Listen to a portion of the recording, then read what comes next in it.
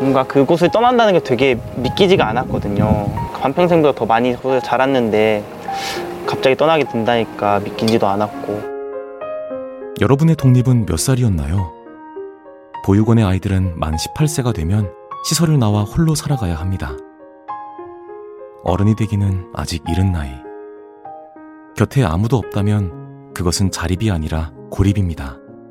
18, 홀로 어른이 되어야 하는 아이들을 위해 함께 해주세요. 아름다운 재단은 18 어른의 건강한 자립을 응원합니다. 아름다운 재단 18 어른 캠페인. 네. 시작했어요. 예. MC장. 시작했군요. 죄송합니다. 메인 MC가 된 지 얼마 안 되셔가지고. 아직까지도 익숙치 않습니다. 예. 계속 익숙치 않을 것 같은 느낌이 좀 드는데요. 예. 자, 죄송합니다. 인사드리도록 하겠습니다. 자, 목요일 지금은 족바가 시대 시작하겠습니다. 반갑습니다. 예, 감사합니다. 아이고, 그리고 오늘 아침에 이재명 민주당 대표에 대한 구속영장이 청구됐습니다. 네. 일단 국회가 열리는 상황이기 때문에 국회에서 체포동의안이 이제 가결돼야만 영장 실질 심사가 가능한데요. 네. 국회에서 체포동의안이 가결됐다고 바로 구속이 아니라 이제 그 영장 실질 심사를 받게 되는 거예요. 그럼 재판에 확정된 건 아닌 거라는 거죠? 네, 재판 넘어가는 게 아니라 이제 구속 여부가 실질 심사를 거치고 난 다음에 구속 여부가 결정이 되면 그때 이제 체포동의안으로 넘어가죠. 아니 순서가 일단 체포동의안을 국회에 보내고 거기서 가결이 된다. 그러면 영장 실질 심사를 받게 되는 거고. 실질 심사가 뒤에군요. 네, 그래서 법원이 구속해야 된다 그러면 구속영장이 나오는데 불가능할 겁니다. 네. 일단 기본적으로 국회에서 체포동의안 가결되기가 쉽지 않고요. 아울러 영장 실질 심사를 받더라도 지금 혐의들 구속영장 청구 이유들을 보면 하나같이 증거 없이 뇌피셜만으로 이렇게 지금 영장을 구성했기 때문에 안 될 거예요. 근데 지금 언론사들 프레임 짜는 거 보면 너무 충격적인 게요. 동아일보 오늘 단독 떴거든요. 오늘 이재명 구속영장 방침 4천억대 배임 혐의. 그냥 이렇게 딱 때려버렸어요. 그러면 사람들이 이제 4천억 배임 배임인 줄 알지. 범죄를 저지른 줄 안다고요. 예. 근데 이제 내용 보면은 말이죠. 이런 게 있어요. 구속영장 청구 이유 중에 대장동권과 관련해서 확정 이익을 1,830억만 배당받도록 함으로써 4,895억 상당의 이익을 취득하고 성남도시개발공사에 같은 금액 상당의 손해를 가했다 이렇게 되어 있는데 근데 이게 말이죠. 지금 주장이 현저히 달라요. 5천억 이상 성남에 이득을 남겼다라는 것이 이제 이재명 대표의 입장이고 또 그동안 여러 가지 객관적인 자료를 통해서 입증이 됐는데 검찰은 여간 1,830억만 배당받도록 했다. 성남이 1,830억만 이득 보도록 했다. 이렇게 말해요. 그래서 배임이라는 거야.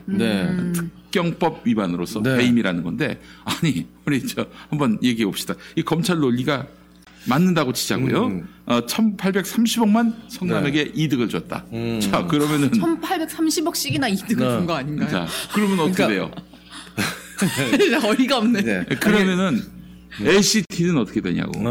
LCT는요, 부산시가 1조 정도 들여가지고 기반시설을 다 해줬어. 그러면 그 민간업자가 고마워서라도 도의적으로라도 좀 기여를 해야 될 거 아니야. 빵원. 한 푼도 회수하지도 않았고 주지도 않았고 여기는 이제 1,830억인데 이것 때문에 지금 구속영장이 나왔다는 얘기야. 일을 잘해도 배임이라는 거죠. 고작 1,830억이란 얘기지. 그러니까 이게 다들 아시겠지만 다시 한번 좀 간단하게 정리를 하자면 예를 들어서 송소민 씨가 누군가가 부동산 투자하는데 같이 투자를 하기로 했어요. 그리고 5년 뒤 예를 들어서 10년 뒤 이렇게 기간을 정해놓고 그때 이제 수익이 나면 나눠 갖기로 했는데 그때 부동산 가격이 떨어질지 올라갈지 그때 당시에는 알 수 없잖아요. 그런 상황에서 누구도 알 수 없죠. 어떻게 합니까? 올해 이렇게 재작년까지만 해도 부동산 가격이 이렇게 뛰어 올랐는데 올해 이렇게 무너질 줄 누가 예측했습니까? 모르죠. 지금 아무도 어제 몰랐죠. 우리가 얘기했지만은 지금 이제 한 10만 채 정도 미분양 사태가 날 가능성이 그러니까요. 높아졌어요. 저희가 어제도 이야기했지만 누구도 예측하지 못했고 전문가들도 뭐 예측하는 사람도 있었지만 몰랐던 사람들도 많았고 뭐 그 전문가들이 하는 말이라고 그게 확실하게 그렇게 될 거라고 누가 합니까? 어디까지나 그냥 예측일 뿐이지. 그런 상황에서 부동산 가격이 떨어져도 이 정도 수익은 경기도가 성남시가 가져갈 수 있도록 보장해달라라고 해놓은 거였었단 넌 말이죠. 왜 예측을 못 해가지고 이거밖에 못 당겼느냐? 지금 그 얘기야. 어? 만약에 부동산 가격이 떨어져서 그 큰 손해를 볼 수도 있었던 거를 최소한의 보험을 들어놓았던 거였단 말이죠. 근데 그거를 부동산 가격이 결과적으로 올랐는데 그때 안 했으면 부동산 가격이 올라가지고 더 큰 이득을 볼 수 있었는데 이걸로 네가 제한했기 때문에 그건 배임이다. 이 논리거든요. 아니, 그러니까 다시 한번 좀 쉽게 설명을 하자면은 이재명은 야, 돈으로 내놔. 이랬어요. 네. 이게 수익이 난단 말이야. 몇 프로 비율을 시에다가 기여하겠다. 이 약속 필요 없다. 돈으로 내놔. 돈 나올 것 같으면 더 내놔. 이랬던 게 이재명이었는데 네. 지금 이재명한테 그러는 거예요. 검찰이. 아니 그 비율로 했으면은 그 사이에 그 집값이 땅값이 폭등을 했는데 그럼 더 많은 이익을 가져올 수 있었던 거 아니냐 이 얘기거든요. 네. 근데 올라갈 줄 어떻게 알았어? 또 올라갔을 때는 그 무렵은 이재명이 성남시장 그만둘 때였어요. 계속 성남시장 했다면 더 내놔 이랬겠지. 네. 수단 방법 가리지 않고. 그러니까 부동산이 많이 올라서 수익이 났을 때는 이미 성남시장도 아닐 때였고 네. 이 성남 도시개발로 해서 이제 대장동 개발에 들어갈 때는 부동산이 굉장히 안 좋은 경기일 때였어요. 네. 또 그리고 사실 부동산 가격 폭등할 그 무렵 당시에 국무총리가 누굽니까? 접니다. 예, 접니다. 이회창 아니고 이낙연입니다. 그랬다고. 근데 또 아이러니한 건 뭐냐면은 바로 이 논리. 아니 비율로 했으면은 수익 비율로 해가지고 성남이 당겼으면 더 많이 이득을 봤을 텐데 왜 돈으로 받았냐? 이 논리를 폈던 사람 중에 하나가 또 이낙연 쪽 사람이야. 뭐야 이게 도대체?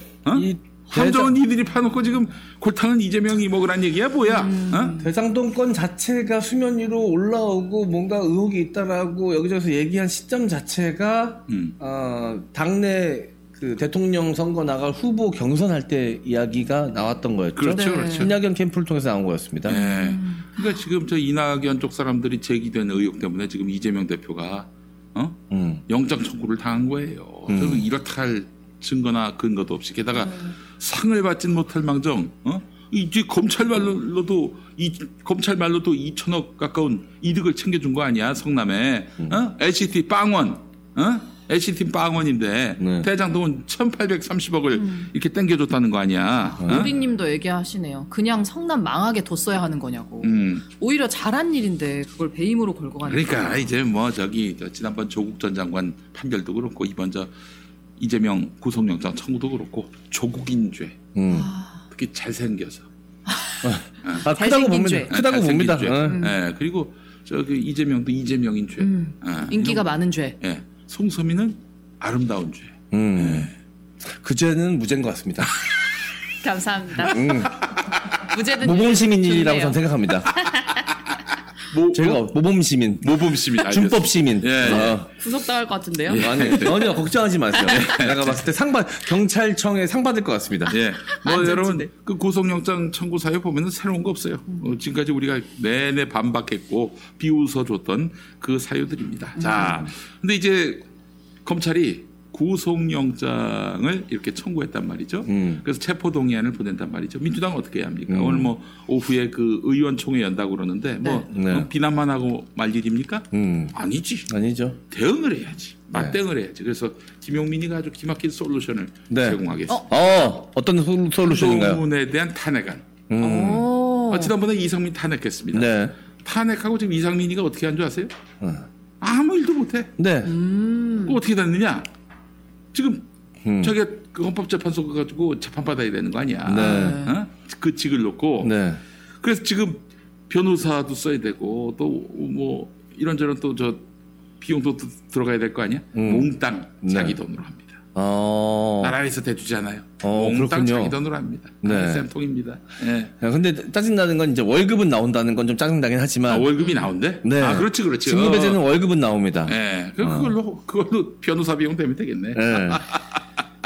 어쨌든, 한동훈이가 뭐 탄핵한다고 바로 되는 거 아니지 않느냐. 뭐, 네. 탄핵에는 나름대로, 어떤 그 사유가 있어야 돼요. 네. 그 뭐냐면은, 대통령도 그렇고, 총리도 그렇고, 장관도 그렇고, 네. 헌법과 법률을 위반하면, 그러면은 탄핵 사유가 됩니다. 네. 자, 그러면은 한동훈이가 그동안 뭘 잘못을 했느냐. 자, 좀 드러난 것만, 또 뭐 찾아보면 더 있을 수도 있는데, 내가 한 3가지 정도 찾았습니다. 첫 번째,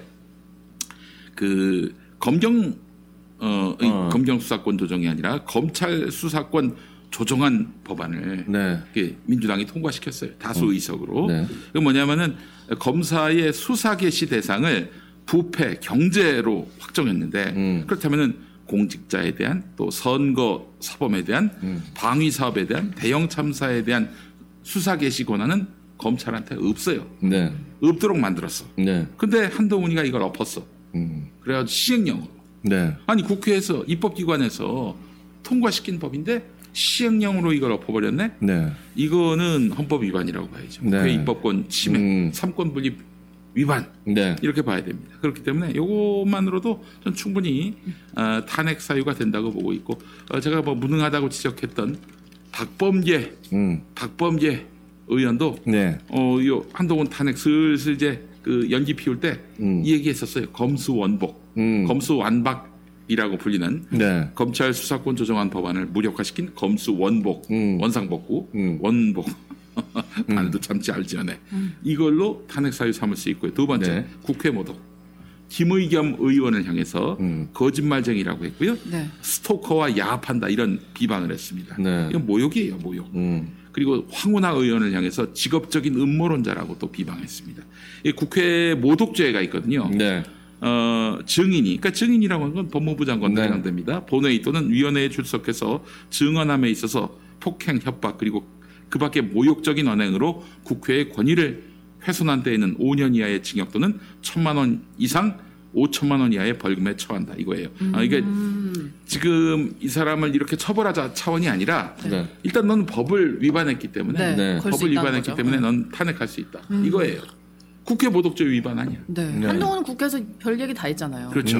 그리고 뭐 적극적으로 누가 좀 찾아보면은 이재명 대표를 범죄자로 아예 낙인을 찍고 그렇게 이야기했던 부분들 이것도 아니 그 우리나라 그 법 체계가 말이죠. 다른 나라도 그렇습니다만 무죄 추정 원칙 아니에요? 왜 장관이 말을 가려야 합니까? 그 말이 어떤 수사 가이드라인이 될 수도 있기 때문이란 말이죠. 그런데도 이재명을 범죄시 해왔고 그래왔던 태도들을 감안해 보면은 국회 모독은 이 사람에겐 일상사였다. 이렇게 볼 수 있을 것 같고요. 마지막 3번째 피의 사실 공표. 지난번에 노웅래 의원 체포동의안 나가가지고 뭐 무슨 뭐 5차례에 걸쳐서 브로커로부터 6천만 원의 뇌물 불법 정치자금 받았다. 또 그런 얘기도 했고 무슨 뭐 돈을 받는 현장에서 저번에 주셨는데 뭘 또 주느냐 이런 음성과 함께 돈 봉투가 부스럭거리는 소리가 녹음된 진짜 어이없었죠. 녹음된 파일을 공개했는데 이 노웅래 의원은 아니 그 조사 과정에서 나한테 묻지도 제시하지도 않은 증거를 언급했느냐 이렇게 나와서 이 방어권을 훼손한 거 아니냐 반발했어요. 이 법무부 장관은요. 무죄 추정 원칙에 따라서 피의 사실, 검찰이 수사하고 있는 피의 사실은 알리면 안 됩니다. 그렇죠. 심지어 언론에서도 명확하게 공개하지 않은 건데 법무부 장관이 그 공식석상에서 그냥 까발려버리면 어떡해요. 자, 이런 것들을 감안해서 아니 뭐 이런 걸 법원으로 가서 판단을 받아가지고 유죄라는 판단을 받아가지고 그 탄핵 할 수 있는 게 아니거든요. 그 위법성 이런 것들은 헌법재판소 가서 판단받으라고 하고 한동훈을 지금 탄핵안으로 맞받아 쳐야 합니다. 그러면 또 뭐 무슨 뭐 걱정하는 수박들 있잖아. 뭘 걱정합니까? 뭐 무슨 너무 앞질러 나가면 안 된다느니 역풍이 우려된다느니 뭐 이런 얘기. 아니 지금 이쪽에서 강펀치를 맞았는데 가만히 있어 그럼? 가만히 있으면 바보 소리 듣죠. 야 네가 지금 우리를 공격했어? 그럼 우리도 널 공격할 수 있어. 야당은 그래야 합니다. 아니 먼저 도발한 놈이 나한테 네. 타격을 가했는데 가만히 있어요? 맞받아쳐야 될 거 아니야. 네. 맞받아치지 않으면 어떤 역효과가 나느냐. 이재명이가 뭐 잘못한 게 있으니까 저렇게 가만히 기주고 있는구나. 하는구나. 이런 얘기가 나올 뿐더러 네. 야 앞으로 또 저 야당은 그냥 짓밟으면은 바로 짓밟히는구나. 네. 이렇게 또 잘못된 시그널을 줄 수 있다고요. 그리고 탄핵 사유 김용민이 법을 모르는 김용민이도 짚어낼 정도니 우리 법률가들이 많은 민주당에서 네. 잘 찾아가지고 그렇게 해서 탄핵안을 만드시기 바라겠습니다. 그리고 국회 체포 동의안 그날 바로 한동훈 탄핵안을 상정시켜가지고 판단 받아보자고. 네. 어때요? 네, 아니 아이디어야 너무 좋은 아이디어라가 아니라 너무 당연한 일이죠, 사실. 진작에 했어야 되는 일이고. 네. 지금 이제 민주당 내 일부 수박 의원, 일부가 아니죠. 꽤 많은 수박 의원들이 지금까지 보여왔던 행태들이나 그들로 인해서 사실 이상민 탄핵안도 굉장히 우여곡절 끝에 통과가 되지 않았습니까? 네. 이것저것 조건 달아서 뭐 국정감사 이후에 하자, 뭐 이후에 하자 그런 식으로 계속 밀어서 지금 여기까지 온 거잖아요. 네.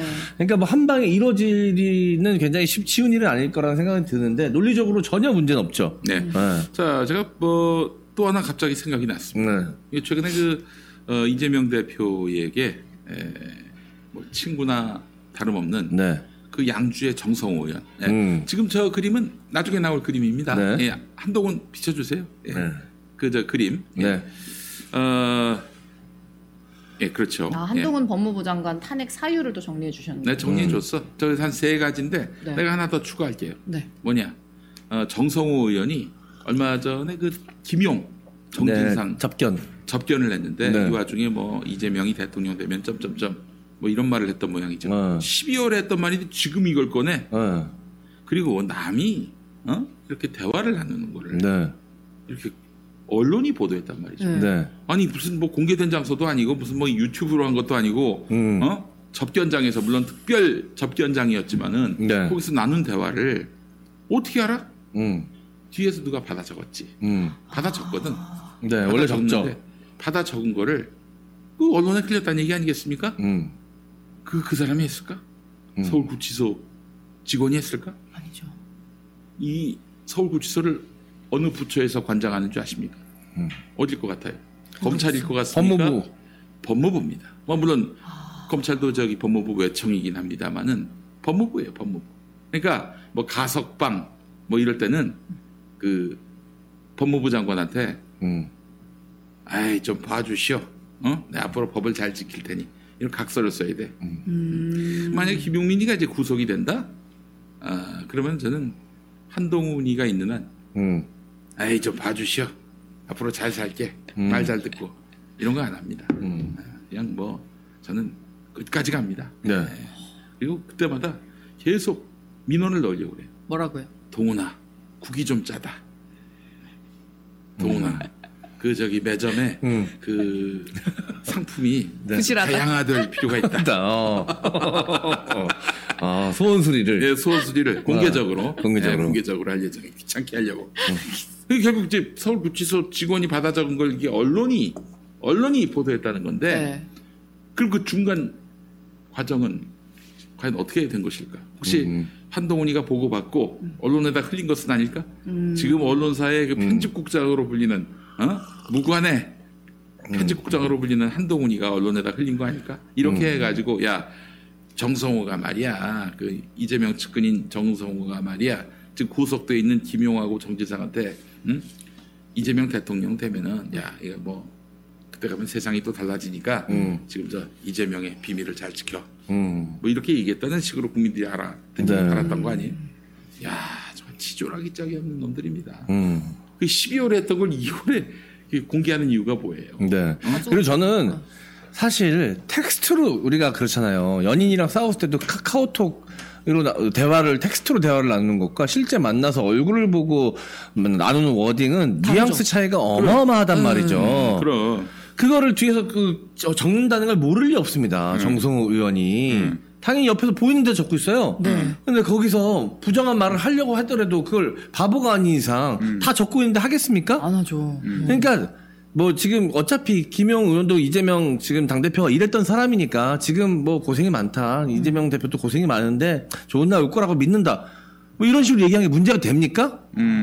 근데 그 워딩만 따가지고 와가지고 마치 그게 굉장히 음흉한 이야기를 하고 그걸 어떤 회유를 한 것처럼 뭔가 있는 것처럼 똑같은 워딩이고 텍스트지만 그때 말할 당시에 그 분위기하고 그냥 텍스트로만 떡 잘라가지고 자기네들이 필요한 부분만 잘라가지고 전달하는 거는 받아들이는 사람 입장에서는 굉장히 뉘앙스가 다를 수 있거든요. 야, 이거 참. 변희재 씨가 네. 그 이제 문재인 정부 때 감옥 갔잖아요. 네. 그때 법무부 장관 추미애 장관한테 왜 그 TV에서 먹방 방송만 나오냐 편지를 썼대요. 맞아요. 네. 거기서 배우신 건가요? 네. 아니 그다 몰랐어. 이렇게 했는지. 네, 저도 그 얘기 들은 바가 있습니다. 저는 앞으로 이 구치소 내 그 민원에 네. 대해서 정말 하나도 빠짐없이 한동훈이에게 질타를 할 예정입니다. 네. 아니 남을 이심 구속시켰으면은 대접을 잘해줘야지. 그렇잖아. 자 그래요. 그래서 정성호 건 이것만 보면은 네. 이거 한동훈이가 혹시 이거 흘린 거 아니냐. 그러면 이건 중대한 법 위반이거든요. 네. 이것도 탄핵 사유로 포함을 시키면 어떨까 그 생각을 해봤습니다. 네. 아이고 정말 참. 어쨌든 뭐 이재명 대표가 잘 돌파할 겁니다. 네. 어쨌든 뭐 걱정이 없다고 보고요. 그리고 무엇보다도 이재명 대표를 곤경에 빠뜨린 이자들, 민주당 내 동지를 참칭하는 이자들 네. 기억했다가 반드시 응징해야 합니다. 네. 자, 그리고 지금, 우리 민주 시민들뿐만이 아니라, 뭐, 일반 시민들 사이에서도 부글부글 지금 계속해서 끌어오르고 있단 말이죠. 윤석열 정권을 향한 분노가, 네. 뭐 여러 가지 뭐 난방비나 물가 관련도 있고, 저는 뭐, 각상도 50억. 50억. 굉장히 요게 지금 중요한 폭발했어요. 포인트였다고 생각이 들고, 예. 이번에 나온 그 권오수 전 도이치모터스 회장 판결문 같은 경우도 지금 김건희 씨의 그 강력한 지금 혐의가 지금 의혹이 지금 생긴다고 재판부가 딱 그 판결문을 통해서 명시한 거 아닙니까? 네. 지금 수사를 시작하라고 검찰을 그런 판결문을 통해서 압박한 거나 다름이 없어요. 네. 근데 지금 모르쇠로 일관하고 있는 대통령실, 심지어 대통령과도 말도 다르고 지금 이런 것들이 지금 차곡차곡 일반 시민들 사이에 분노로 축적이 되고 있다. 이런 상황에서 야당 당대표 때리기에 몰두한다는 게 만약에 혹시라도 구속영장 청구가 만약에 되고 체포까지 된다 그러면 체포동향까지 간다 그러면 전 이거는 진짜 들불처럼 끌어올릴 거라고 봅니다. 그래요. 근데 또 시민들이 들불처럼 일어나기를 민주당은 가만히 있으면 안 되고 네. 같이 싸워야지. 지금까지 거의 무임승차하지 않았어요? 시민들이 작년 7월부터 막 그렇게 매주 주말마다 촛불을 들었는데 민주당은 그냥 그 분위기에 덕만 봤지. 네. 뭘 했어 도대체. 그게 독이 됐어요. 이참에 한동훈 체포동의안 하시고 네. 한동훈이가 그래서 직무 정지되면은 뭐 법무부 업무에 관여를 할 수가 없어요. 네, 그렇기 때문에 그 사이에 또 검찰이 무리수를 둘 일도 없는 것이고 당신들을 위해서라도 한동훈 정치 공작 못하게 네. 수사 공작 못하게 빨리 네. 이번에 탄핵안 가결시키시기 바라겠습니다. 네. 지금 얘기하는 사람은 없는데 누구든 나와가지고 유효타를 날려야지. 욕만 하면 뭐해? 네. 욕만 해서 뭐하냐고. 유효타를 날려야지. 정의당도 그렇고 정의당이라는 이름 부르는 것 입에 올리는 것도 짜증이 나는데 그리고 민주당 내 수박들도 그렇고 계속 이재명 당대표 구속 체포동의안만 갖고 이야기하잖아요. 예. 김건희 얘기하는 거 들어보셨어요? 그렇지. 안 하잖아요. 아니 김건희 얘기를 왜 안 해? 형평성에 맞으려면 그래 난 자신들은 자신들의 신념에 따라서 모두가 공평하게 그렇게 법의 처벌을 받아야 되고 수사를 받아야 된다고 생각하면 김건희 얘기도 해야지. 김건희 얘기를 왜 안 하고 있습니까? 도대체 왜 안 하는 겁니까? 왜 안 하니까요? 과연 왜 안 하냐고. 왜 안 합니까? 왜 안 하시냐고요? 거의 없다한테 물어볼게. 거의 없다한테. 아는 게 거의 없답니다. 아는 게 거의 없다. 예, 그래. 거의 없어, 오빠. 요즘 영화평론가에서 시사평론가로 이제 영역을 좀 넓히고 있어가지고 발언을 잘 해줄 것 같아요. 아 그래요. 거의 없다가 말을 못하면은 네. 김건희 유착설.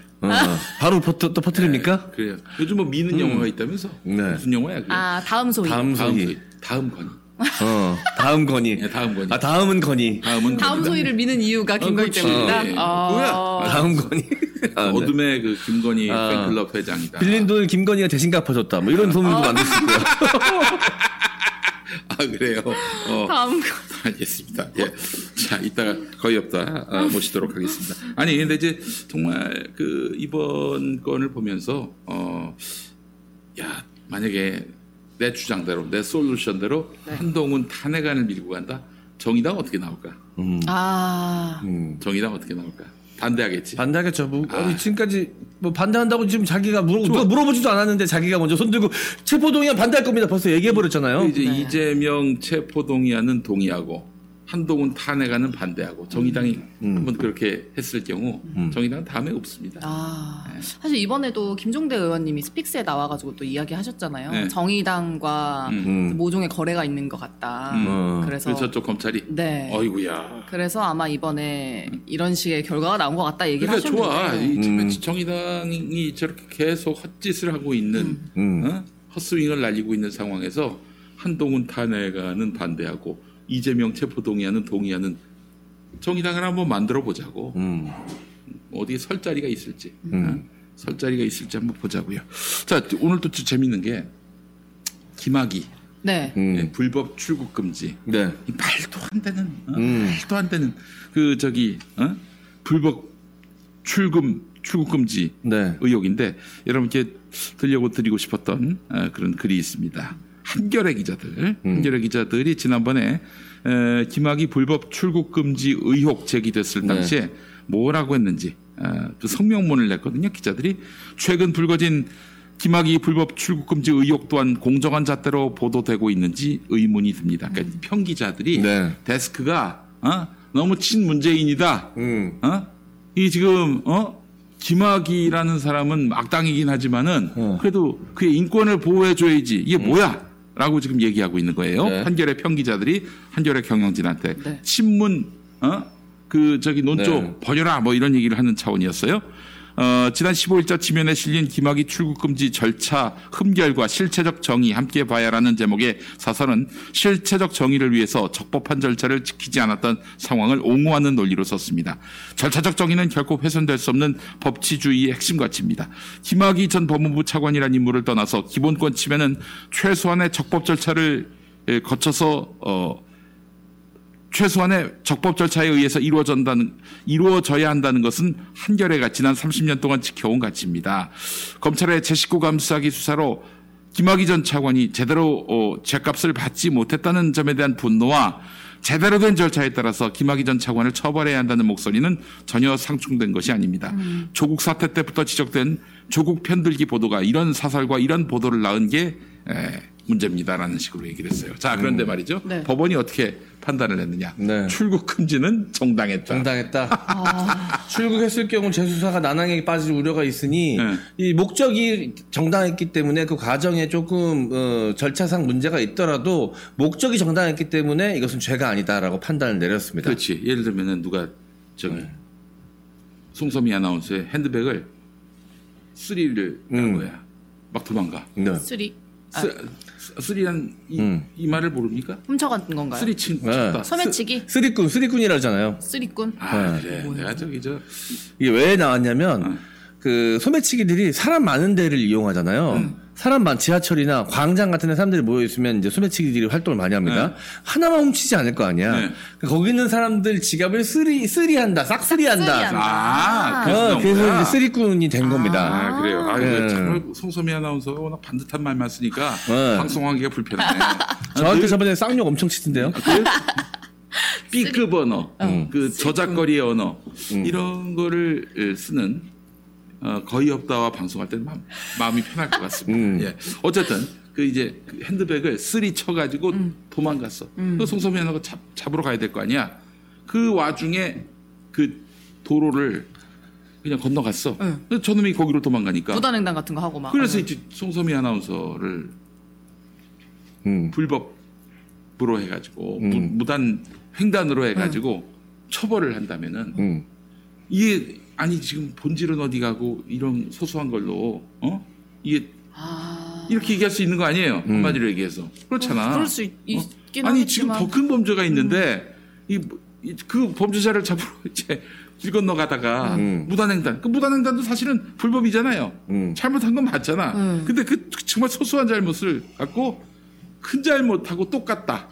이렇게 그거는... 이야기하는 오류지. 논리의 오류야. 이게 네. 파장의 오류라고 한겨레가 좀 그런 네. 이야기를 했던 것이죠. 당시에 조국을 편들지 말라라고 얘기하면서 네. 아니 기자들 말이죠. 이 한겨레 기자들 그리고 또 한겨레 내에 또 친검 기자들이 있습니다. 그 데스크급에서 이 기자들은 도대체 이게 누구의 이익을 대변하는가? 나는 그 의문을 갖지 않을 수가 없어요. 네. 자, 그 한겨레 기자들 이불킥할 겁니다. 보십시오. 법원은 출국 금지는 정당했다. 이렇게 얘기를 했어요. 그 과정에서 워낙 긴박하기 때문에 네. 너무 시급하기 때문에 조금 절차적 오류는 있을 수는 있어도 그래서 김학의를 붙잡았습니다. 근데 이게 불법이고 그래서 서울중앙지검장까지 했던 이성윤 검사까지 해가지고 다 피고로 만들어가지고 다 기소해가지고 재판을 받게 했는데 몽땅 무죄가 났어. 네. 이거 그러면은 윤석열 이 패거리들이 했거든요. 그 자기한테 반대되는 이성윤 이 검사 그룹들 엿먹이려고 네. 이렇게 깡패 짓을 했던 거야. 양아치 짓을 한 거야. 어떻게 됐습니까? 다 무죄가 났어요. 네. 야, 그러니까 얘네들이 약이 바짝 오른 거야. 약이 바짝 올라가지고 지금 또 이제 김건희 보호를 해야 되는 김건희가 지금 또 저기 1심 판결에 따르면은 이 수사를 안 할 수 없는 대상이 돼버렸고 네. 이 국면을 타개하기 위해서 그동안 고심했던 이재명 대표에 대한 구속영장 청구로 무리수를 두고 있는 게 아닌가 이런 네. 생각을 하지 않을 수 없습니다. 네.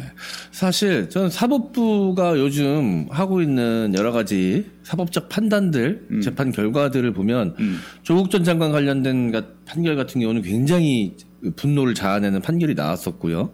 곽상도도 그렇고요. 그 외에 좀 약간 들쭉날쭉한 물론 재판부가 다르기 때문에 그걸 또 하나의 사안으로 볼 수는 없지만 저는 나름대로 사법부가 정의롭다는 얘기가 아니라 사법부도 나름대로 지금 윤석열 정권을 향한 뭔가 큰 그림이 있는 것 같다. 이런 개인적 느낌이 좀 있어요. 그래서 김용민 PD님도 얼마 전에 얘기하지 않았습니까? 이거 큰 그림이다. 윤석열 엿먹이기 위한 사법부의 큰 그림이다. 이 얘기 하셨잖아요. 네. 전 그 얘기가 점점 더 약간 신빙성 있는 얘기인가 아닌가라는 생각이 좀 막 점점 더 듭니다. 야, 또 가짜 뉴스가 돌고 있네요. 왜 뭐죠? 갑자기? 그 송섬이한테 백을 거의없다가 쓸 일을 쳐가지고 튀었다. 뭐 그렇게까지. 네. 예, 그렇지 않습니다.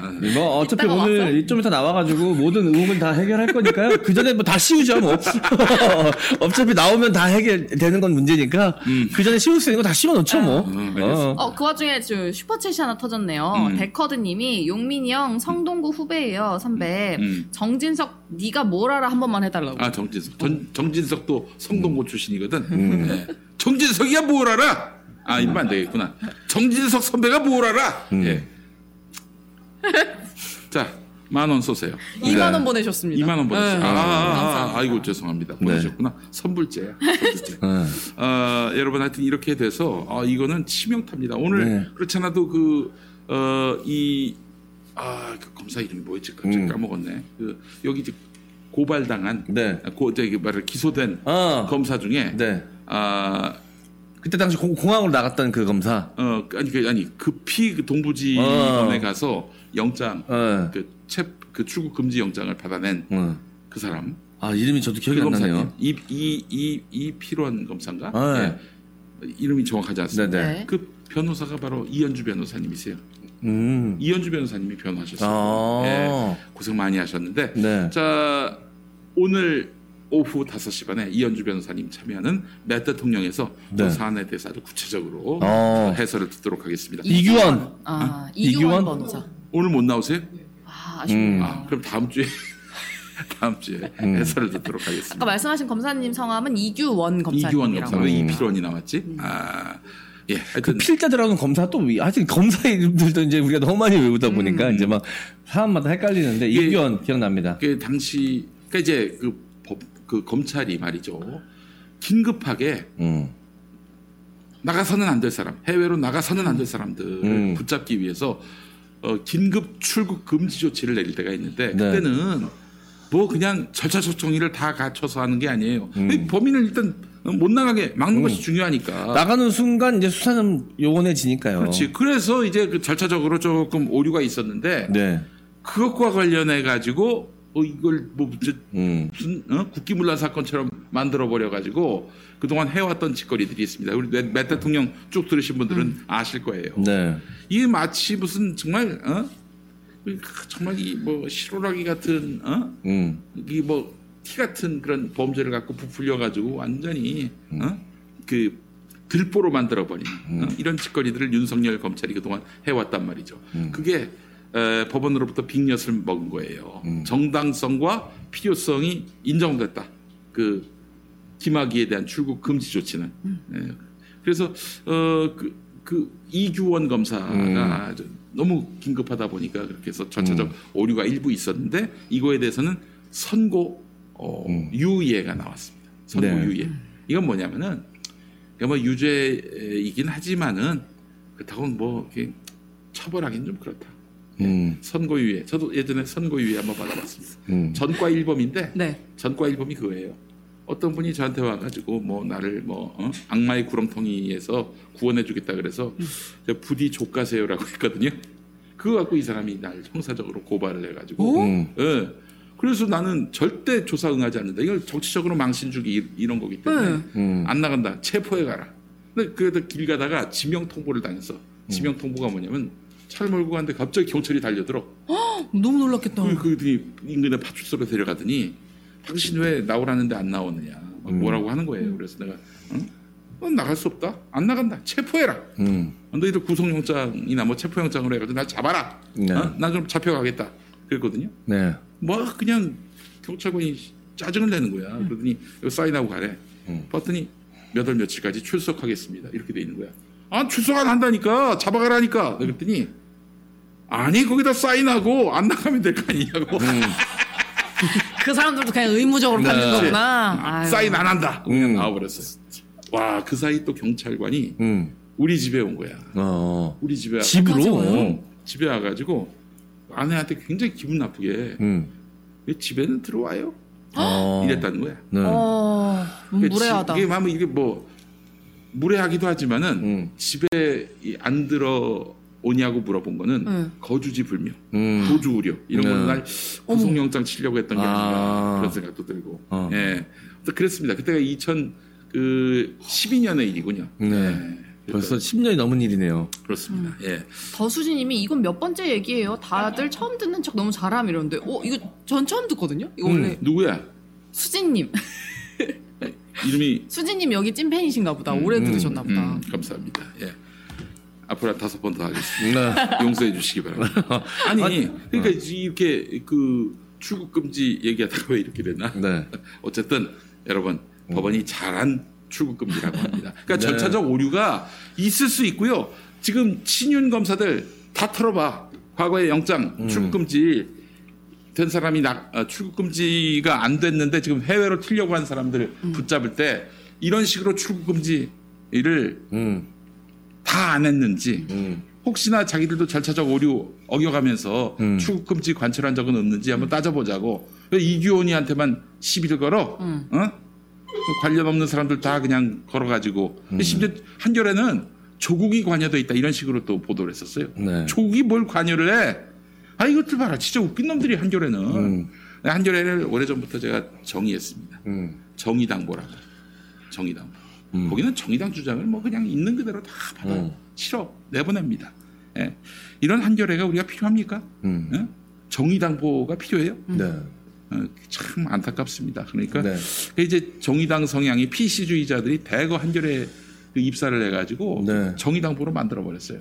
또 후배들한테 선배가 뭐라고 하면은 이 뭐 선배들이 편집본에 그 개입을 했다느니 네. 취재 자유를 제약했다느니 이런 걸로 또 맞서고 이러니 엉뚱한 기사들이 네. 나오는 거예요. 2년 전, 3년 전에 한겨레일보도 그렇고 경향일보도 그렇고 내부 분열이 굉장히 일보가 아니라 신문입니다.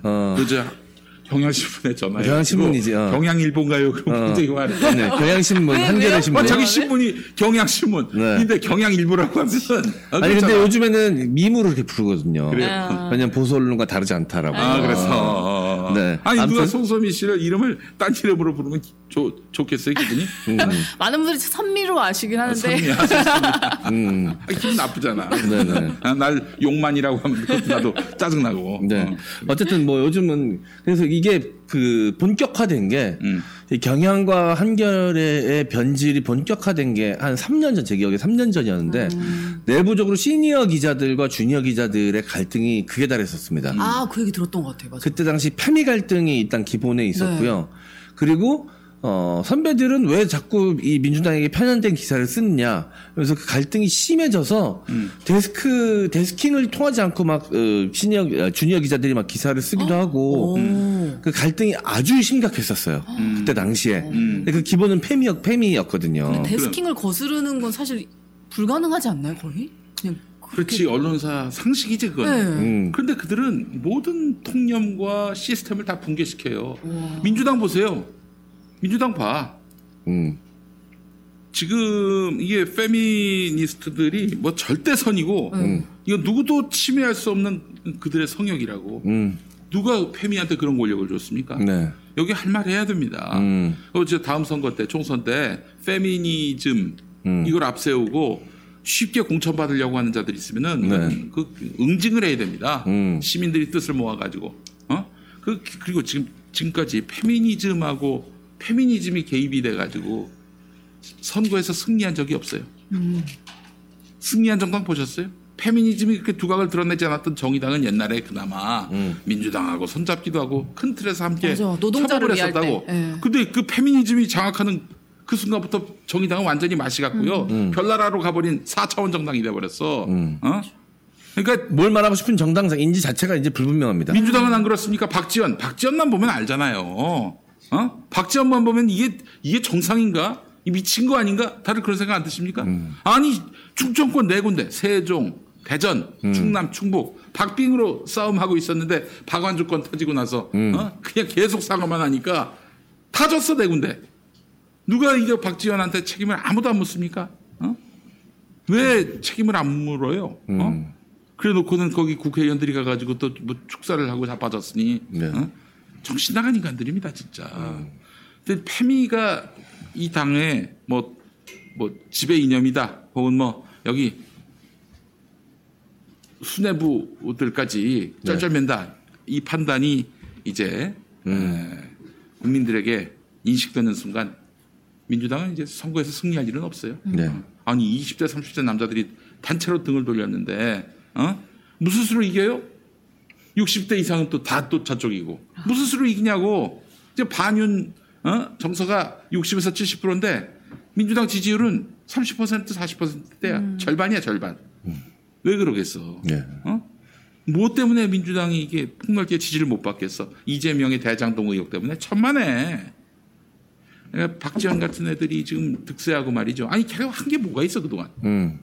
정치적으로 막 천사도 흠모할 뭐 업적이란 게 있었어요? 민주당 대패 말고는 없잖아.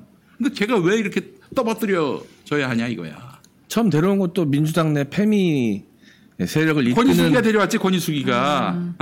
걔는 또 지금 용인 돌아다니더만 보니까. 야 내가 사는 동네 용인이 무슨 죄를 지었습니까? 수지는 청춘숙에다가 저희는 권인숙이가 지금 국회에서는 애니팡하고 자빠졌고. 아이고 진짜. 우리가 뭐 죄를 졌어요? 용인이? 아이 정말 참 짜증납니다. 자 여러분 제가 단언컨대 다음 총선에서 이기고 싶다면은 페미들 멀리해야 됩니다. 페미들 멀리해야 돼요. 잼딸내미님이 우리 김엄마 TV 슈퍼챗 정말 안 터지네 하면서 5만 원 보내주셨습니다. 아이고 감사합니다. 왕만디님도 3만 원 보내주셨습니다. 감사합니다. 대한민국에서 김용민이만큼 민주당 걱정하는 사람들이 어디 있습니까? 안 될 놈들을 빨리 쳐내자. 아무도 못할 때 열심히 얘기하고 있습니다. 저니까 얘기하고 있는 거예요. 여러분 뭐 그러면 뭐 일각에서 뭐 김용민이가 뭐 급발진한다 그러는데 뒤에서는 민주당 정치인들 나한테 찾아와가지고 고맙다고 얘기합니다. 자기 대신 얘기해줘서 고맙다고. 좀 알고 얘기하세요. 알고. 정말 참 짜증이 납니다. 그 국회에서 핸드폰 게임하면서 딴짓거리하고 당에 들어와가지고 페미 애들 끌어당길 생각하지 마시고 빨리 내려놓으셨으면 좋겠습니다. 나는 이제 페미든 저기 지난 정부 때 수박이든 간에 내가 나의 지지를 받을 수 있는 나의 반대를 받지 않을 수 있는 길이 있습니다. 윤석열하고 피 튀기게 싸우는 거예요. 윤석열하고 싸우면 전 전광훈하고도 손잡을 수 있어요. 전광훈 얘기하니까 궁금하네요. 어제 1심 선고 라이브 하셨죠? 네네. 어땠어요? 집행유예긴 하지만 유죄가 나왔습니다. 네. 유죄가 나왔어요. 야, 근데 말이죠. 전광훈이 그 이봉규 TV 나왔는데, 네. 와, 이 인간 정말 아직도 뭐 이제 윤석열한테 뭐 받아먹을 게 있어서인지 뭐 계속 그쪽에 줄을 대는 것 같아요. 그 내용은 또 나중에 소상히 말씀드리겠지만은 김명수 욕을 하더만. 네. 대법원장 자기를 유죄 때렸다고. 김명수가 무슨 전광훈이 재판에 관여를 했겠어? 대법원장이 할 일도 없이. 뭐 지가 정말 대단한 사람인 줄 아는데 이건 착각이고요. 뭐 하나님이랑 맞짱 뜬다면서요. 그리고 김명수는 고마운 사람이야. 전광훈한테 싸게 끊어줬잖아. 원래 검찰이 4년 구형을 했습니다. 싸게 끊어줬잖아. 집행유예로. 고마워해야지 왜 김명수를 욕을 해. 김명수가 이제 문재인 때 됐으니까 그 욕하는 거야. 지금 윤석열이 심기는 건드리고 싶지 않고 에이 이런 쫄보 같으니라고. 인간아. 아이고 윤석열이가 뭐 당신 뭐 고마워한 줄 알아? 더 화를 내야 될 대상은 바로 윤석열입니다. 검찰이 4년 구형을 했어요. 4년 구형. 검찰이 진짜 나쁜 거 아니야? 윤석열한테 아니 정광훈한테 4년 구형을 했잖아요. 그런데 김명수가 깎아줘가지고 징역 1년 6개월에 3년 집행유예 싸게 끊어준 거 아니야? 네. 그 누구를 욕해야 돼? 윤석열을 욕해야 돼? 김명수를 욕해야 돼? 윤석열이잖아. 그래도 지난번 윤석열 문재인 정권 때 감옥 갔잖아요. 정광훈이가 누가 보냈습니까? 당시 검찰총장 누구예요? 윤석열이야. 당신 구속시킨 사람도 윤석열이고 이번에 구속시키려고 한 사람도 윤석열이라고. 왜 윤석열한테는 찍소리도 못하고 김명수한테 애먼 김명수한테 그래? 아이 쫄보들 말이야. 뭐 좀 주워먹을 거 있나 없나 지금 그러고 있습니다. 그 개돼지 소리 듣습니다. 그러면은 그러니까 빨리 이쪽으로 넘어오세요. 이렇게 윤석열 타도 함께 동참합니다. 상상도 안 되는데요. 정광훈 목사의 손을 잡은 김 PD님. 아니 정광훈이 나한테 옛날에 악수도 했었어요. 악수도 청했어요. 우리 같이 자유통일운동하자고 받으면서 이제 답을 합니다. 전 목사님 윤석열 타도를 위해 손잡읍시다. 안 돼. 같이 갑시다. 그 누구와도 연대할 수 있다. 그럼 빅텐트론. 그럼 빅텐트? 아니 실제로 물리적으로 안 되니까 정치적으로 빅텐트. 알겠습니다. 정치적 빅텐트. 다른 빅텐트 생각하신 것 같아요. 그래요. 그건 안 됩니다. 그거는. 불가능한 일이에요? 불가능합니다. 만약에 내가 거의 없다고 손을 잡으면 빅텐트가 되는 건가요? 그냥 빅이죠. 뭐 머리 크기로는 그럴 수 있겠죠. 빅두 텐트. 빅두 텐트. 알겠습니다. 아유 단내가 난다. 자 광고 좀 해주시죠. 이래서 검은머리 짐승 거두는 게 아니야. 드라마를 보다가 가슴이 쿵 내려앉았다. 퇴소를 하자마자 나는 미용실에 가서 고동색 머리로 염색을 했다. 나는 언제까지 보육원 출신이라는 꼬리표를 가지고 가야 할까? 동화책 속에서, TV 드라마 속에서 이런 편견과 차별을 막을 수 있다면 나는 계속해서 이야기하고 싶다. 우리는 오늘도 당신과 함께 소소한 일상을 나누는 꿈과 미래를 위해 열심히 살아가는 보통의 청춘이라는 걸. 아름다운 재단 18 어른 캠페인. 네. 오늘 미디어 실업 정말 재밌네요. 뻐꾸기부터 시작해서 생 코미디. 생 코미디. 망할 놈의 새끼도 한번 잠깐 나오고. 남의 집안 싸움이 제일 재밌습니다, 사실. 그리고 모든 싸움 중에 제일 재밌는 싸움이 잡밥 싸움이 제일 재밌다. 그죠. 너무 강한 상대와 강한 상대가 붙으면 긴장감 속에 보게 되거든요. 그렇죠. 근데 잡밥들끼리 싸우면 너무 재밌어. 웃음이 함께합니다. 저는 근데 김계현 씨가 저렇게 막 웃으면서 하는 사람인지 몰랐네. 이렇게 약간 억지 웃음 지으면서. 저는 김기현 씨 제대로 보는 게 어제가 처음이었어요. 저도 저렇게 웃는 사람인지 몰랐네. 한 번도 제대로 본 적이 없어. 그리고 이상하게 봐도요. 그런 분들이 있거든요. 영화판에서 엑스트라로 계속 나오시는 분들이 있어요. 그분들 특징이 뭐냐 그러면 얼굴을 봐도 기억이 잘 안 나요. 내가 저 사람 봤나? 김기현 씨가 딱 그런 것 같아. 봐도 안 본 얼굴이야. 그러니까 신기한 얼굴이야. 김기현이 내년 올해 국민의힘 대표가 돼가지고 내년 총선 때 수도권 돌아봐요. 자기가 누군지 설명을 해야 돼. 근데 나경원이나 박근혜는 설명할 필요가 없지. 그죠. 그냥 뭐 100m 앞에서 네. 광채가 나는데. 그래서 이제 아마 내년 총선은 김기현이 되면 아주 네. 볼만한 싸움이 되지 않겠나. 그리고 김기현 씨가 계속 지금 얼굴이 똥 씹은 표정인 게 그런 말이 나왔잖아요. 대통령이 명예 당대표가 될 수도 있다. 네. 그러니까 한마디로 대통령이 명예 당대표가 되면 김기현이 만약에 당대표가 돼도 네. 쓸모가 없죠. 바지란 얘기잖아요. 그러니까 대놓고 제가 쟤도 못 믿겠어라고 이제 그렇죠. 선언한 거나 다름없죠. 네. 일단 될지도 잘 모르겠고 돼도 쟤는 별로 믿음이 안 가라고 대놓고 얘기한 거기 때문에 물론 대통령이 직접 얘기하지는 않았습니다만 네. 네. 얘는 지금 고정 패널입니다. 너무 자연스럽게 소개도 안 하고 그냥 얘기를 계속하고 있어요. 아까도 너무 얘기했잖아. 고정 같아. 아까도 얘기했잖아. 나경원은 자기가 누군지 설명할 필요가 없다니까. 네. 저도 설명할 필요가 없습니다. 아, 그래요? 다 아시잖아요 지금. 다 알고 있죠, 채무자로. 그래도 소개하겠습니다. 거의없다 오셨어요. 아유, 안녕하세요. 거의 없다. 네. 안녕하십니까. 이거 되게 사연이 길잖아요. 네. 해명하실 거예요? 고추의 인테리어를 하려고 여자 청취자를 만나서 돈을 빌린 다음에 갚지 않고 인테리어를 하다가 요도가 망가져서 요도에 돌이 쌓이는 거의 없답니다. 네. 다 알고 계시군요. 네네네. 근데 또 새로운 게 추가됐어요. 뭐죠, 또? 요즘에 그 영화 다음 건의에 많이 빠져 계시다고. 네. 어떻게 된 거죠? 다음은 건이다. 다음 건이다. 그게 말하자면 그 니주인 거지. 네. 니주. 다음 서희를 막 강조하면서 네, 다음에는 네. 건이다. 아유, 이제 꼼꼼합니다. 어둠의 그 건사모 대표라는 소문이 있습니다. 네. 뭐 기왕 뭐 하기로 한 거 다 하죠. 뭐 다 맞지 뭐. 네. 아유, 우리 저 거의 없다. 네, 파렴치한 거의 없답니다. 이게 거의 네. 없다 오해하지 마시고. 나는 한 번도 뭐 거의 없다가 돈을 안 갚았다. 그런 얘기 한 적이 없습니다. 기본적으로. 아니, 시청자들이 그렇게 이해를 했는데 어떻게 그러면은. 타고난 정치인이야. 왜냐면 자기가 정치인으로 나섰을 때 이 가짜 뉴스 때문에 존망했거든요.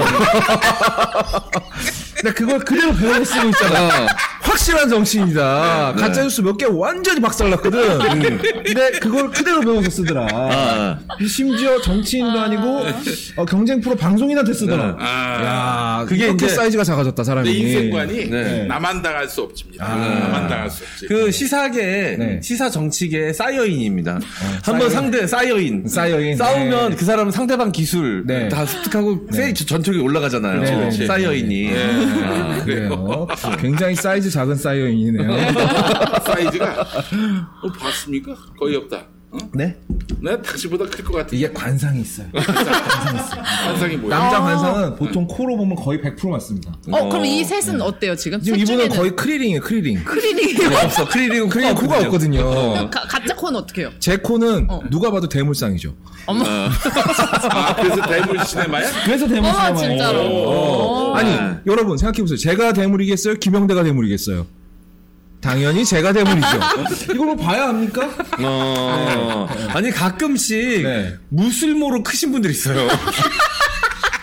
안 쓰는데 쓸데없이 시인이 가혹하다는 걸 보여주는 증거죠. 네. 가끔 이렇게 시계추처럼 쓰시는 분들 있어요. 그럼 아무 짝에 쓸모없는데 이렇게 네. 그런 분들 있거든요. 영대는 그런 느낌이 그렇죠. 좀 있어요. 영대형은 이미 쓸모를 다 했거든요. 지금 이 아이를 2명을 출산을 했죠. 그러다 보니까 이제 그 왜 그런 거 있지 않습니까? 사마귀는 짝짓기 하고 죽어요. 아무것도 잡아먹히죠. 아무것도 잡아먹히죠. 실질적인 그런 상태다. 네. 왜? 지금 저도 코가 큽니다. 어머. 코도 커요. 피노키오 거짓말이네. 코가 길어졌네. 예, 커진 게 예. 아니라. 원장 너 고생이 많다. 야 이런 막무가내 멘트를 네가 옆에서 맡고 있구나. 야, 이러면서 내가 그 송섬이나 임혜정 멘트도 받을 수 있겠다. 여기서 이렇게 트레이닝이 돼가지고. 다 받아줘 다 받아. 고생이 많아 연장이. 예정이 요즘 말을 합니까? 2시간 하면 2마디 정도 해요. 근데 예전보다 나아졌죠. 예전 2시간에 0.5마디 했거든요. 나는 그 처음에 우리 그 측면 승부가 그 오디오만 했을 때, 야, 너 어떻게 임혜정을 갖다 쓰냐? 임혜정은 사실 이제 이 비주얼을 담당하는 분인데, 아니 오디오에 나와버리면 이게 옛날에 그 MBC 코미디 MBC 라디오가 코미디 컨테스트를 했었어요. 82년인가 그 1등이 최양락이었는데 어떤 분은 그 예선 탈락을 했는데 뭐냐면은 쿵호 개그를 한 거예요. 쿵호 개그. 그러니까 마이크 라디오는 소리만 나오는 거 아니야. 이것만 하다 들어간 거야. 네. 아, 임혜정, 그, 방송인마다 자기 톤이 있잖아요. 네. 거업은 좀 하이톤의 하이텐션, 좀 로우톤의 방송인도 있고, 네. 임혜정 씨는 이제 룸톤이라고 하죠, 룸톤. 룸톤이 뭐야? 네. 아무 소리도 안 날 때 나는 소리. 자체 노이즈 캔슬링. 룸톤이라 그러죠. 오디오가 라디오 방송에서 아무 소리도 없을 때 나는 소리 있어요, 이렇게. 하는 소리. 네. 그래서 저기 예전에 어디 행사장에서 제가 임혜정 씨 나오는 방송 보고 잘 봤다 그러니까 아니 저기 방송 그 행사장은 막 그 소리를 킬 수 없는 자리였는데 네네네. 임혜정 씨니까 임혜정 씨니까 음소거에도 방송을 충분히 볼 수 있어. 말을 안 하니까 거의. 예. 아니, 근데 혜정이가 이 방송 보고 되게 오해할 것 같은데 보는 것만으로도 즐거워질 정도는 아니에요. 아니, 나 지금 도와주는 줄 알고. 보기만 해도 즐거워질 정도의 미녀. 잠시 인지 부조화가 왔어요. 당연히 보듬어줄 줄 알고 기다리고 있다가. 아니, 보기만 해도 황홀해지는 사람들은 좀 뭐 김혜수 씨나 뭐 이런 분들이지. 거의 없다 가좀 제가 그건 많이 편견이 있었는데 생각 이상으로 싸가지가 없네요.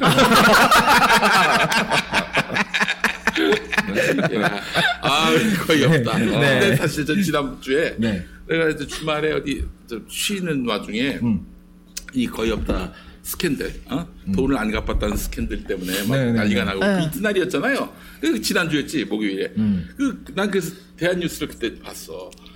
근데 양지열 변호사, 장현주 변호사님, 예, 그 가운데서 거의 없다가 돈 갚아라 글이 올라오니까 얼굴이 사색이 된 거야. 아, 나 같아도 사색이 되지. 그러니까. 이게 무슨 진짜 영문인가. 비투 터진 줄 알죠. 아니, 그때 예전에 어땠어요? 무한도전에서요. 그 몰래카메라를 한 적이 있어요. 전진 씨가 자고 있는데 유재석 씨가 기자들을 이빨 끌고 앞에 와가지고 신화 해체된 건데 해체됐다는데 어떻게 된 거냐. 전진 씨는 아무것도 모르는 상황이죠. 그러니까 전진 씨가 갑자기 울어요. 왜냐면 자기한테 신화가 되게 의미가 크니까 일단 해체됐다는 소식도 믿기질 않고 기자들이 와 있으니까 뭔가 얘기를 해야 되잖아. 근데 나는 무슨 이야기를 할지 전혀 모르겠으니까 이제 그냥 자닫겠는데. 울어버린 거예요. 근데 나는 울 수는 없잖아. 변호사 양옆에 끼고 비투 터져서. 그걸 보고 내가 아주 실성한 듯이 한 3시간 동안 그냥 큰 소리로 웃었어요. 아들이 와가지고 아버지 실성하셨냐고 저한테 그럴 정도로. 네, 전통적인 코미디 코드 중에 하나가 당황하는 모습을 보면서 이제 그 사정은 모든 사정을 아는 사람들은 굉장히 웃기잖아요. 무한도전 얘기하니까 옛날에 무한도전에서 했던 몰래카메라 인터뷰 중에 그게 있어요. 여자 개그우먼 후배, 이제 잘 알려지지 않은 여자 개그우먼 후배가 이제 리포터인 것처럼 가서 얘기하다가 갑자기 오빠 저 기억 안 나요? 남자 출연자들한테 그렇게 질문하면 다들 눈빛이 머릿속으로 사색이 돼가지고 이게 비토보다 심해. 자기 인생을 짧은 시간 안에 반출을 확 하는 거야. 아니 그래서 실제로 예전에 그 사기 쳤다가 감옥 간 여자가 있어요. 편지를 써가지고 사장들한테 보낸 거야. 한 명만 걸려가고 관계를 다 공개하겠다. 어디 입금해라. 그렇게 많이 돈이 들어왔다는 거야. 사람들이 다들 잘못을 하나씩 하고 사는구나. 그럼요. 그 완전 무결한 사람은 김용민이밖에 없어요. 네, 털어서 나올 게 없어요. 네. 만약에 내가 그 대한뉴스에 거업이 아니라 내가 있었으면 거기서 공식 사과했을 수도 있어요.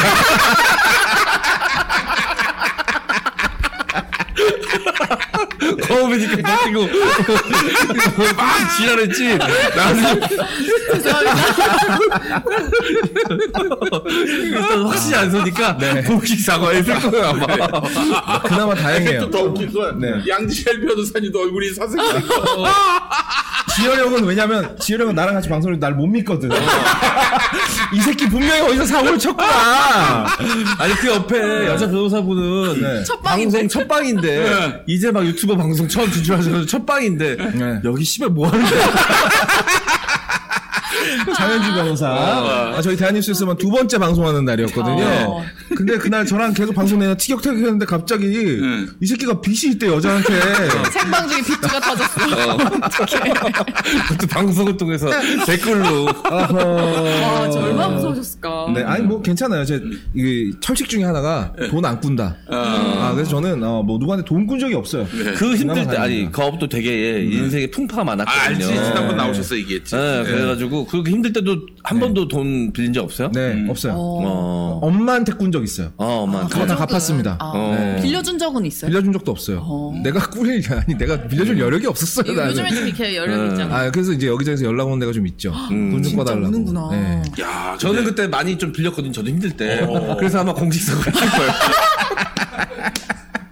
죄송하다고. 놀라운 게 내 간간히 그 이명박 때 낙검수하면서 이름 알려지면서 그 뒤부터 나한테 돈을 꿔달라는 사람이 한 사람도 안 나타났어요. 그래요? 이야, 그것도 되게 대단하더라고. 간간히 연락해서 좀 정기적으로 돈 꾸는 사람도 있었고. 저는 DM으로 그렇게 와요. 돈 빌려달라는. 어렵다고 하시는 분들이. 왜? 어? 나한테 안 오는데. 그래요? 네. 저한테는. 형은 지금 딱 보기도 어려워 보이잖아. 내가 볼 때 그 사람들이 형한테는 후원하는 것 같아요. M장한테 돈 꺼서 여기다 후원하니까. 그 사람이 이게 이미지 메이킹이 중요해요. 맞아요. 네. 저는 사실 그렇게 돈 없거든요. 저한테 그렇게 돈 빌려달라고 힘들다고. 맞아, 부유해 보여, 왠지. 여러분, M장 별로 돈 없어요. 없습니다. 오토바이는 할리 데이비슨 타고, 차는 외제차 끌고 다니지만 돈은 없어요, 제가. 탁소예요? 현금이 없어요, 아니, 현금이. 그게 아니라 제가 제일 싫어하는 상태가 통장에 잔고가 있는 상태예요. 돈이 잔고가 있으면 불안해지거든요. 헐! 작은아이님이 거엄님 참 사람 그렇게 안 봤는데 얼마 안 되지만 거엄님 빚 갚는데 보태세요. 50만 원. 감사합니다. 고맙습니다. 감사합니다. 아이고. 죄송한데 이걸로 100분의 1도 못 갚습니다. 아니, 이 양반아, 나한테 보내려면 또 대한뉴스에서 써야지. 지금 이게 뭐. 너무 좋아. 최종 승자는 김영. 너무 좋아. 인간적으로 이거는 반가이 합시다. 소송 거세요. 소송으로 합시다. 소송으로 서로. 나 진짜 어이가 없네. 와, 대박이다. 어허. 또 쓰셨나? 응? 아니구나. 아니야. 진정해. 진정해. 깜짝 놀랐네. 야, 50만 원이 터졌어. 저도 김영민한테 돈 빌렸습니다, 여러분. 저도 빌렸습니다. 안 믿어. 사람들이 안 믿어. 아니, 요즘에 저도 약간 여기저기서 DM을 많이 받아요. 제가 이제 요로가석 때문에 방송을 이제 몇 번 못 나갔거든요. 아이고. 갑자기 새벽에 이제 요로가석이 터져가지고 응급실 갔다가 이제 꾸역꾸역 기어가지고 대한뉴스로 딱 갔는데 어제. 네, 어제죠.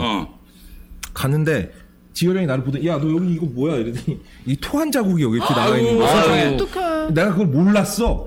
하도 그 몰핀 성분 들어가 있는 마취에 절여져가지고 애가 내가 토한 것도 까먹고 그대로 그냥 방송으로 간 거죠. 그 사람한테 가짜 비추를 터뜨린 거예요, 이 양반. 원래 하필이면 최악의 상태였는데. 최악의 폭력이 약자에게 가하는 폭력이거든요. 이거 이라. 요도 약자에게. 네, 요도 약자에게 요도 강자들이 요로 약자들, 요로가 막혀 있는 요로 약자에게. 지금의 상태는 어때요? 지금요? 뭐 안 좋죠. 아이고. 안 좋은데 아침에 가서 이제 오늘 이제 뉴공 갔다 왔잖아요. 예, 뉴공 가기 전에는 병원이 문을 안 열어. 그래서 마취를 맞을 수가 없어요. 네. 이 방송 끝나면 가면 이제 마취 맞아요. 아이고. 괜찮습니다. 뭐 곧 나오겠죠. 네. 거업하고 저하고는 서로 불가침조하게 맺어져 있는 게 있거든요. 방송에서는 서로에 대해서 뭘로도 까도 된다. 그럼요. 서로 양해해주자. 나도 괜찮다. 너도 해라. 나도 괜찮다. 창세기까지 이렇게 삼자 조약이 돼 있어요. 삼자 조약이 돼 있거든요. 네. 그러니까 저기 마치 변희재가 진중권하고 뭘로 까더라도 서로 소송한 거죠. 죄송한데 저하고 M장을 변희재 진중권에 갖고 그런가요? 네. 죄송합니다. 누가 변이죠? 누가 진주권인가요? 마지막 자존심이다. 누가 변희재야?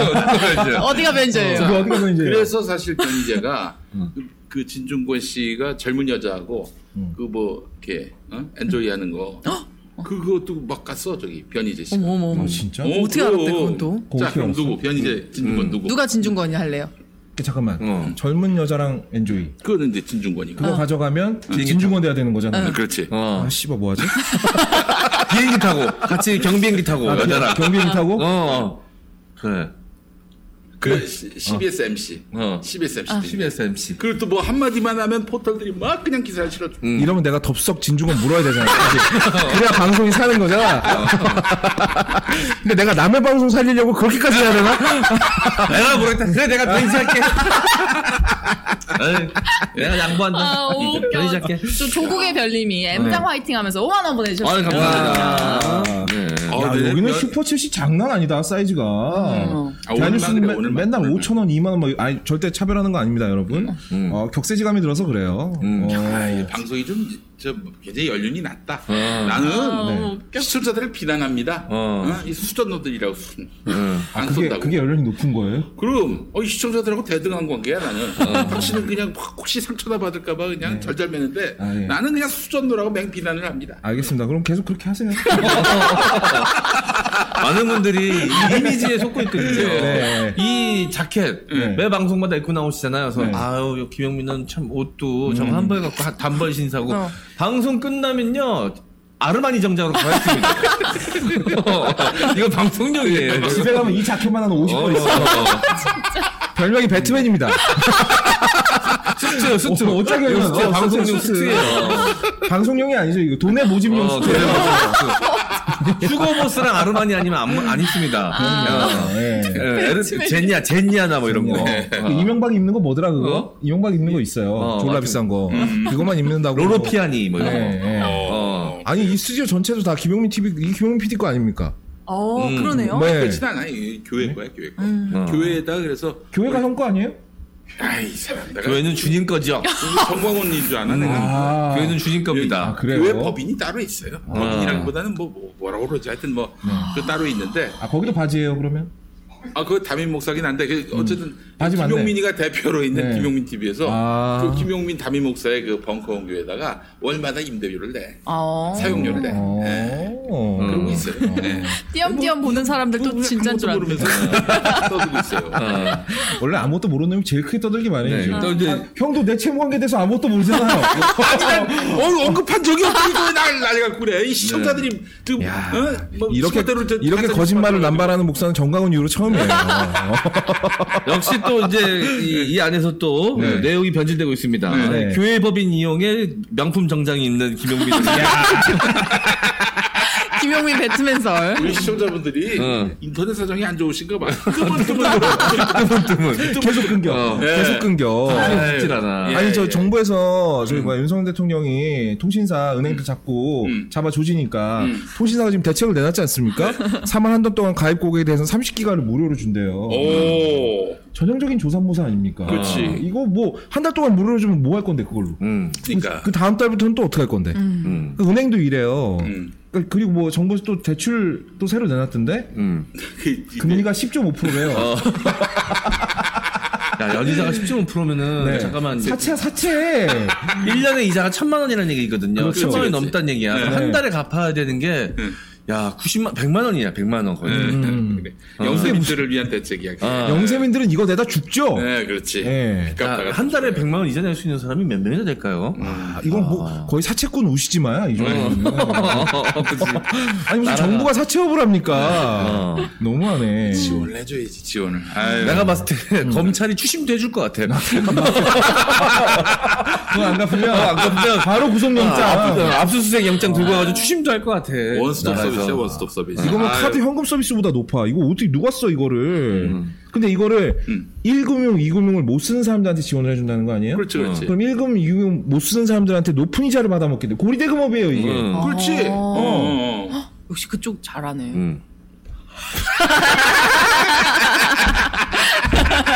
야, 여기 한 명이라도 내 편이 있을 거라는 생각을 내가 잠깐 했는데, 착각이었네. 감기 바랍니다.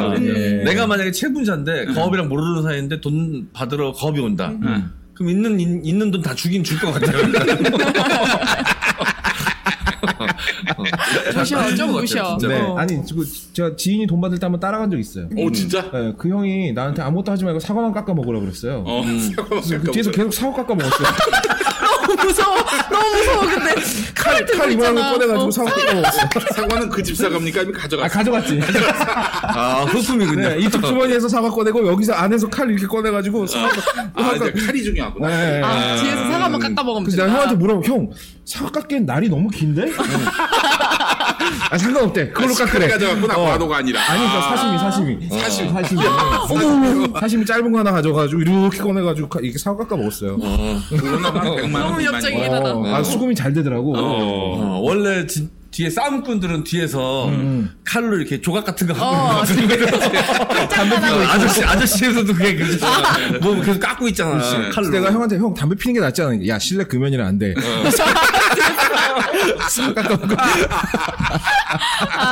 여러분. 네. 네. 추심 없지 않으면 차려야겠다. 거하면 사과 깎아드립니다. 예, 1,000만 원 미만은 사과고 한 1억 정도 되면은 그때는 예, 수박이죠, 수박. 네. 아 수박 그렇지. 수박 손으로 깨서 먹어요. 10억 단위는 이제 그 생선을 가져가지고서 회를 뜨는 그런 방식으로. 상상력이 참 이상하게 뻗어나가시네. 아니 진짜 목사님 맞습니까? 예. 죄송합니다. 제가 교단이 좀 진보적이어서. 보수교단은 할 수 없어요. 진보교단이어서 협박도 좀 자유롭게 허용하는 분위기예요. 슈퍼챗 동영 똥꼬 긴자꾸님이 그래서 거업이 돈 빌려서 그 돈으로 고리대금업을 한다는 건가요? 하고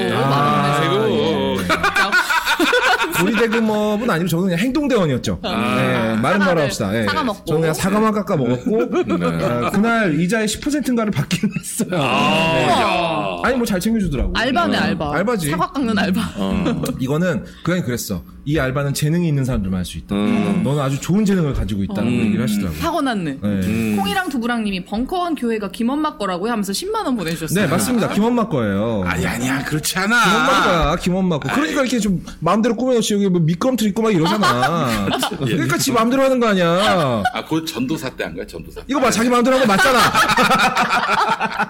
네. 알겠습니다. 네. 아유 우리 저 거의 없다가 네. 빨리 저 요로 결석이 해결되셨습니다. 아, 돌만 빠지면 좀 제가 이게 방송에 5분? 2, 3분 늦기는 해도 방송에 1시간씩 늦은 적은 없거든요. 아, 근데 이게 뭐 방법이 없어요. 입에 개거품 물고 저 응급실 실려가고 나면 방법이 없더라고요. 제 어머니가 네. 그 병고침에 은사가 있어서 막 머리에 두통이 심하면 만지면 다 이게 낫고 기도하시면 네, 저번에 그 해주셨어요. 피를 이어받았어요. 내가 저 우리 거의 없다. 안수기도. 거기에 손을 요도의 이렇게 얹어야 돼요? 안수기도. 아, 죄송한데. 요로가 어디 있어요? 요로가 거기 있습니다. 예. 거기 사타구니 요로가 있습니다. 어디 있겠어요? 어디 있을 것 같습니까? 머리에 있겠어요, 요로가? 요로. 네. 거기 있어요. 거시기 이 있어요. 말을 잘못했네. 그냥 뭐 효과만 있다고 한번 생각해보죠. 그게 운명을 알고 사시기 바라겠습니다. 운명. 그럼 이게 다 나오면은 네. 원래대로 사용할 수 있는 거예요? 당연하죠, 그럼. 무슨 말을 하고 있는 거예요? 그냥 걱정이 돼서. 영구적인 손상이 있을까봐요? 그렇지 않습니다. 멀쩡하게. 네. 사실 지금도 뭐 쓰려고만 들면 쓸 수 있는데 쓸 일이 없네요. 안타까운 일이네. 알겠습니다. 이 요로에서 뭐 돌이 나온다는 거예요? 돌이 낀 거죠. 돌이 막아놓은 거지. 그래? 돌이 막아놓은 거지. 그러면 수술로 어떻게 하기가 쉽지 않죠, 거기를. 그래서 빼야 되는데. 맥주 같은 걸 먹으면 이게 돌이 자연스럽게 나와야 되는데 안 나오면 이제 째서 돌을 빼야 되는 거예요. 그러니까 이게 제가 그 신장에서 이제 이거 왜 이거를 아니 뭐 의사야 내가 지금 뭐 무엇이든 물어보세요. 뭐야 이게 무엇이든 좋아 빠르게 가 뭐야 이게 그냥 요로 결석은 요로를 돌이 막는 겁니다. 근데 그 길목을 막고 있는 거예요. 돌이 그냥 여러분들이 길가에서 보시는 그 돌이 아니라 몸속에서 생성된 거. 그래서 짜게 먹거나 튀긴 음식 많이 먹거나 이러면 잘 생긴대요. 근데 그보다 더 큰 요인은 유전이라고 합니다. 요로에서 자주 생기는 분들 알 거예요. 아까 제가 이제 불가침 좋아하기 있다 그랬잖아요. 서로 모든 장난칠 수 있다는. 근데 이거는 되게 아프다는 걸 내가 알고 있기 때문에 하도 소문을 많이 들어서 요건 못 건드리겠더라고요. 요로 개그는 못한다. 못한다. 왜냐면 엄청 아픈 거니까. 결석 개그는 못합니다. 이거 뭐 거의 출산에 준하는 고통이라고 합니다. 거업 오빠도 쿵 안 놀리잖아요. 그러니까. 그렇죠. 네. 노래 정도만 부르려고요. 산골짜기 돌겼네 요레이 요레이 요레이 요레이 요레이 요레이 요레이 요레이 모든 단어가 중의적이야. 산골짜기 돌겼네. 산골짜기 요레이 요레이 요레이 요레이 요레이. 죄송한데 다음 소위 얘기한다고 노래 부르고 춤추고 노는 자리예요. 흥겹게. 그거는 저기 대물 시네마에서 하시고 마무리해야 될 것 같아 벌써. 벌써? 뭐 했다고 마무리를 해? 끝났어? 뭐 했는데? 뭐 했어? 나 아무것도 안 했는데. 12시 반에 끝내달라고 했으면서. 내가? 나 안 그랬어요. 누가 그랬어? 얘가 그랬어 얘가. 그래? 네. 왜? 다음에 이제 박지희 선배와 함께하는 방송이 또 예정이 되어 있습니다. 그래요? 하지만 거리가 좀 있어가지고 40분까지 가능합니다. 박지 채널은 요즘에 어때요? 거기도 잘 되고 있습니다. 정말요? 아, 예. 무슨 기준으로 잘 되고 있다는 거예요? 기준이 뭔데요? 그냥 살아있으면 잘 되는 겁니까? 입금이 되면 잘 된다. 입금이 안 될 텐데 거기 내가 알기로. 제가 이거 출금되는 걸로 알고 있는데. 자동 출금으로. 자동 뜬금없이. 야, 여기 보니까 가짜 뉴스 전문 생산진 것 같은데 박지도 하나 만들어주자. 요즘에 저기 사채 끌어다가 방송 운영한다는 얘기가 있는데 맞아요? 아니 송소미한테 출연료도 지금 그걸로 준대요. 채권으로 준대요. 박지가 자기가 채널 주니까. 그렇지. 맞아요? 어떻게 되고 있는 거예요? 아니 거긴 잘 되고 있습니다. 진짜. 근데 소네라에 차 붙이듯이 요거는 아무개 몇 회분 거 뭐 이렇게 붙인다는 소문이 있는데 지금 박지 씨 들고 다니는 가방에도 몇 개 차압이 붙었다는 얘기가 있어요. 그죠. 돈 좀 되죠, 그거는. 돈 좀 되죠. 돈 많이 되죠. 몸에 붙이고 다니는 부적이 알고 보니까 차압. 시뻘게 가지고 비슷하게 생겼거든요. 네. 아이고 서미도 얘기를 하더라고 대문씨 나와가지고. 이제 슬슬 지연이랑 손절쳐야 되겠다고. 송섬이 박지 손절 선언. 이야. 여러분 이제 날아가라. 박지 찾아가서 할 말 생겼다. 비둘기는 출발. 아유, 안 돼요, 여러분. 여기 사람들은 다 대표들의 놀인데 전 대표가 아니잖아요. 박지는 대표잖아요. 거기까지 다 대표잖아. 그럼 또 박지 열받아서 일로 달려온다고. 그럼 게스트도 해결되고 얼마나 좋아. 여러모로 좋잖아. 박지 씨. 잘 되셔야 합니다. 잘 돼야 됩니다. 진보 진영 유튜브들 다 잘 돼야 돼요. 그렇지. 아니 뭐 보수는 아무리 허접한 사람들도 모여가지고 뭐 문재인 빨갱이 이런 소리 몇 개 하면 막 1억씩 슈퍼챗 들어오고 막 이러잖아. 그렇지. 아니 누구야 강용석이는 찬송가 하나 불렀다가 그게 역대 최대고 그 얘기 또 들으니까 그 노래 한 곡 불렀는데 그 노래가 무슨 10분 20분 아니잖아. 5분 했는데 그걸로 슈퍼챗을 능가를 해버린 거야. 정광훈. 그래서 정광훈이 그 소식을 듣고 경고했겠네. 교육자들 앞에서 강단을 부셨다는 소문이 있어요. 이게 내가 고생을 해서 겨우겨우 슈퍼챗 수입을 하는데 쟤는 노래 한 곡으로 저렇게 불렀는데 경로를 하셨다고. 그분은 참 힘이 좋은가 봐. 옛날에 장사체형인가 봐. 한번 악수를 했었는데 와 이게 햄버거 패티 5개를 얹어놓은 것 같은. 얼마나 두꺼운지. 옛날에 저것도 하셨대. 뭐요? 이게 격투기? 권투. 근데 이렇다 뭐 어떤 존재감을 드러낸 수상 실적 이런 건 없는데. 우리 까불었다가 죽겠더라고. 한 방에. 자. 그렇구나. 요즘에 제일 핫한 게 그 피지컬 백인가? 오로지 몸으로만 싸우는 그 이제 대결하는 거. 갑자기 그 생각났어. 세 분이 이렇게 보니까 다 덩치가 비슷하잖아요. 그렇게 해줄까? 아니, 뭐? 그렇게 싸워줄까? 아니면 셋이 싸우면 누가 이길까 잠깐 생각해봐. 너무 약점을 서로들 잘 아니까. 일단 꼴찌 뭔지 알겠네. 일단 로우블로 한데 때리면 끝나고요. 그렇죠. 로우블로 한 방이면 끝나고요. M장은 발 밟으면 끝납니다. 전통풍 때문에. 그럼 결국 김용민이 가만히 있다 우승하게 돼요. 엄지를 혼자 먹겠네. 둘이 먼저 싸워라. 둘이 싸우다가 죽어. 둘이 싸우다 죽으래. 내가 이깁니다. 아무튼 진보 방송 다 잘 돼야 되고요. 그러니까 모두들 많이 여기저기 시청 많이 해주시고. 우리 거의 없다 다음에 또 한번 불러서 진짜 각 잡고 영화 얘기 한번 했으면 좋겠어요. 다음 소위 짧게라도 좀 와서 맞아. 각이 잡힐까 의문이네요. 어쨌든 지금 다음 소위가 극장에서 제 예상에 다음 주면 내려갈 것 같아요.